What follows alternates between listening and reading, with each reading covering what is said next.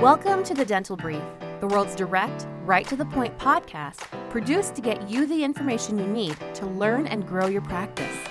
To learn more about our guests and find links to information discussed on our show, visit our website, dentalbrief.com. On to today's episode. Hello, everyone. Welcome to another episode of the Dental Brief. This is going to be our last episode recording of 2021, and I'm excited to have with us to finish up the year, Elizabeth Dooher-Anthony. Say hello.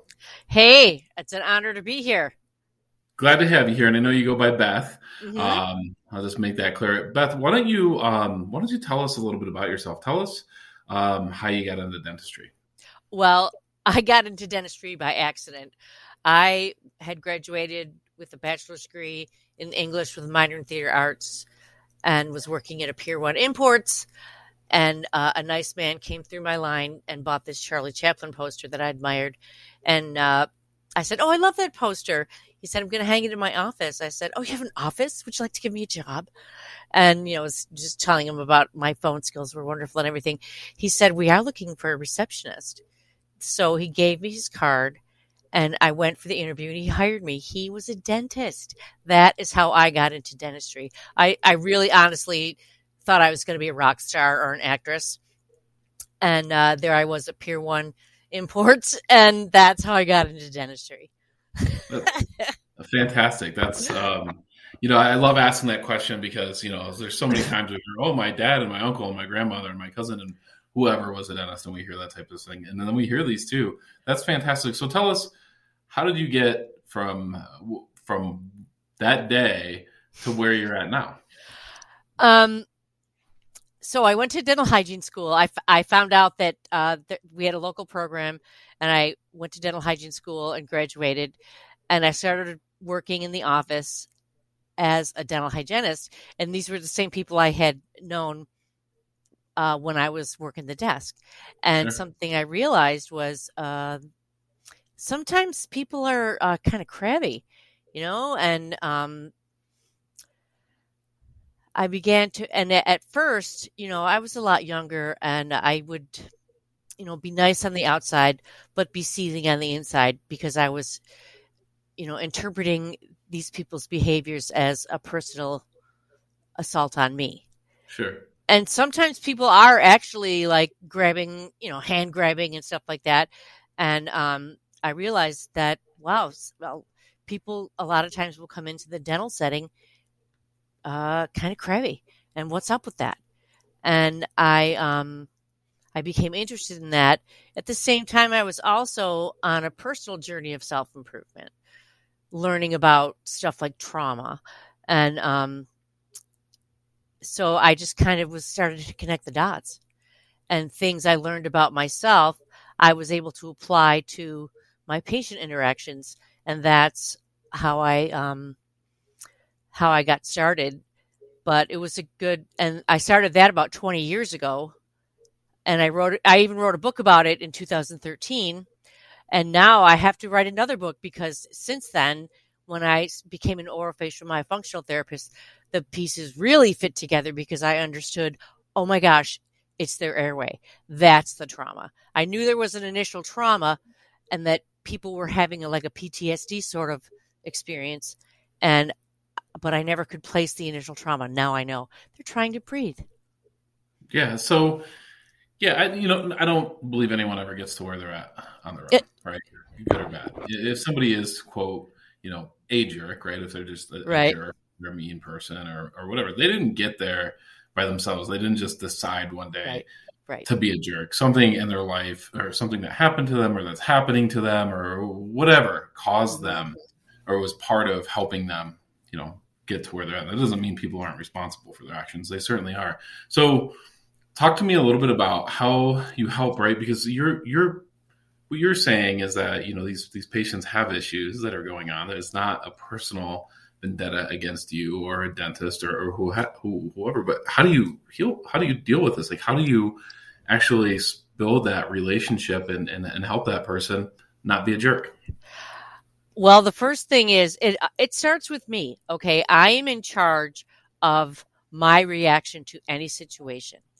And the best thing I can do is to approach this person with as little judgment as possible and as much positivity as possible. I called my philosophy Serdentity. It's a combination of serenity and dentistry. So I try to maintain a base level of serenity so that I can approach patients non-judgmentally. And, if they immediately present with, provocative behaviors, I have the choice to not react. And, but what I found is these patients that other providers complained about, when I approached them, I didn't have any problems.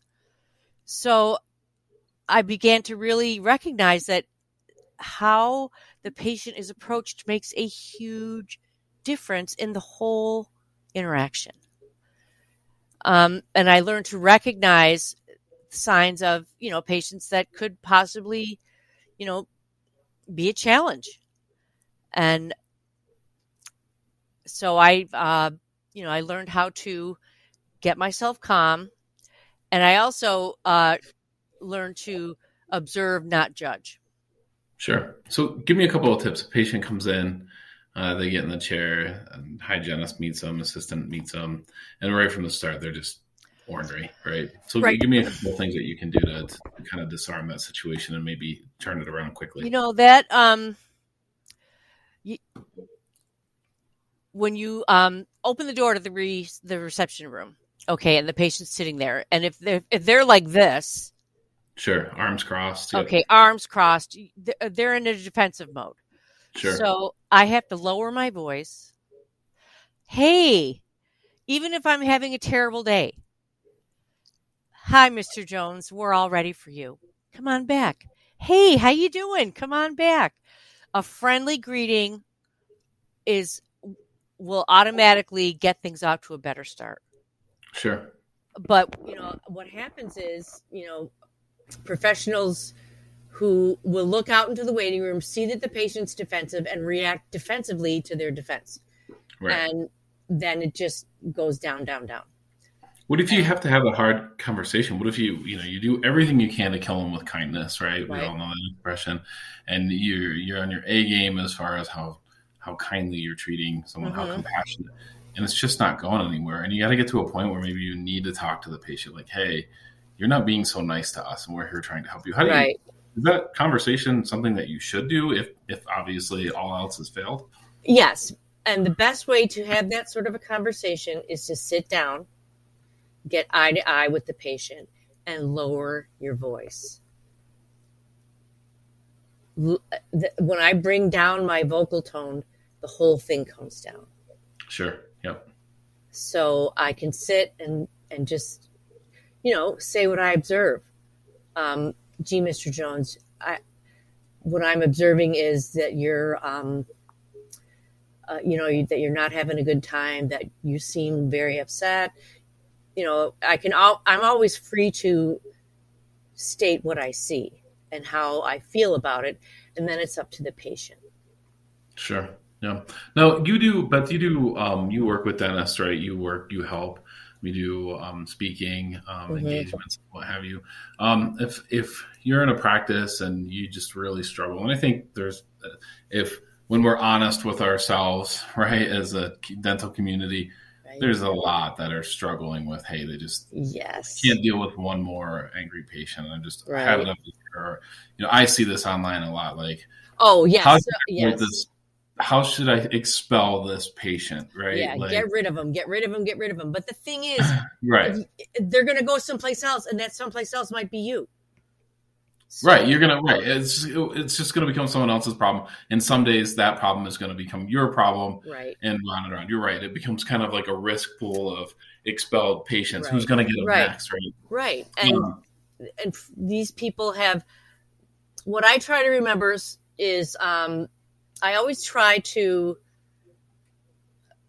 remind myself that Mr. Jones isn't a jerk. Mr. Jones is fearful, presenting as hostile. Fearful, presenting as belligerent. Hostility and belligerence and those sorts of things are almost always a front for fear. And the fear comes from their airway. So patients who refuse x-rays and those sorts of things, if you look in their mouth, they have huge tori. Look at their last set of bite wings. If they can't close their mouth on a set of bite wings, that's a good indication to me that, okay, this is going to be a challenge. And personally, my personal philosophy is patient autonomy. And if a patient, and I hear people complaining about patients dictating treatment, but the patient is in charge. The patient is the one who, it's the first ethical principle, patient autonomy. It's the patient's decision what happens to them, not mine. I think anywhere in healthcare, people should want the patients to be in charge. Like they literally should want the patient making decisions and being active and engaging in that. It doesn't mean that the patient shouldn't be. You want patients that are smart enough to know that who the expert in the room is. But I believe that so hardly. I think if people aren't making decisions about their own health, they're not healthy. Well, and so what are these? So these non-compliant, a patient who refuses. So we take a set of bite wings every year because the insurance covers them.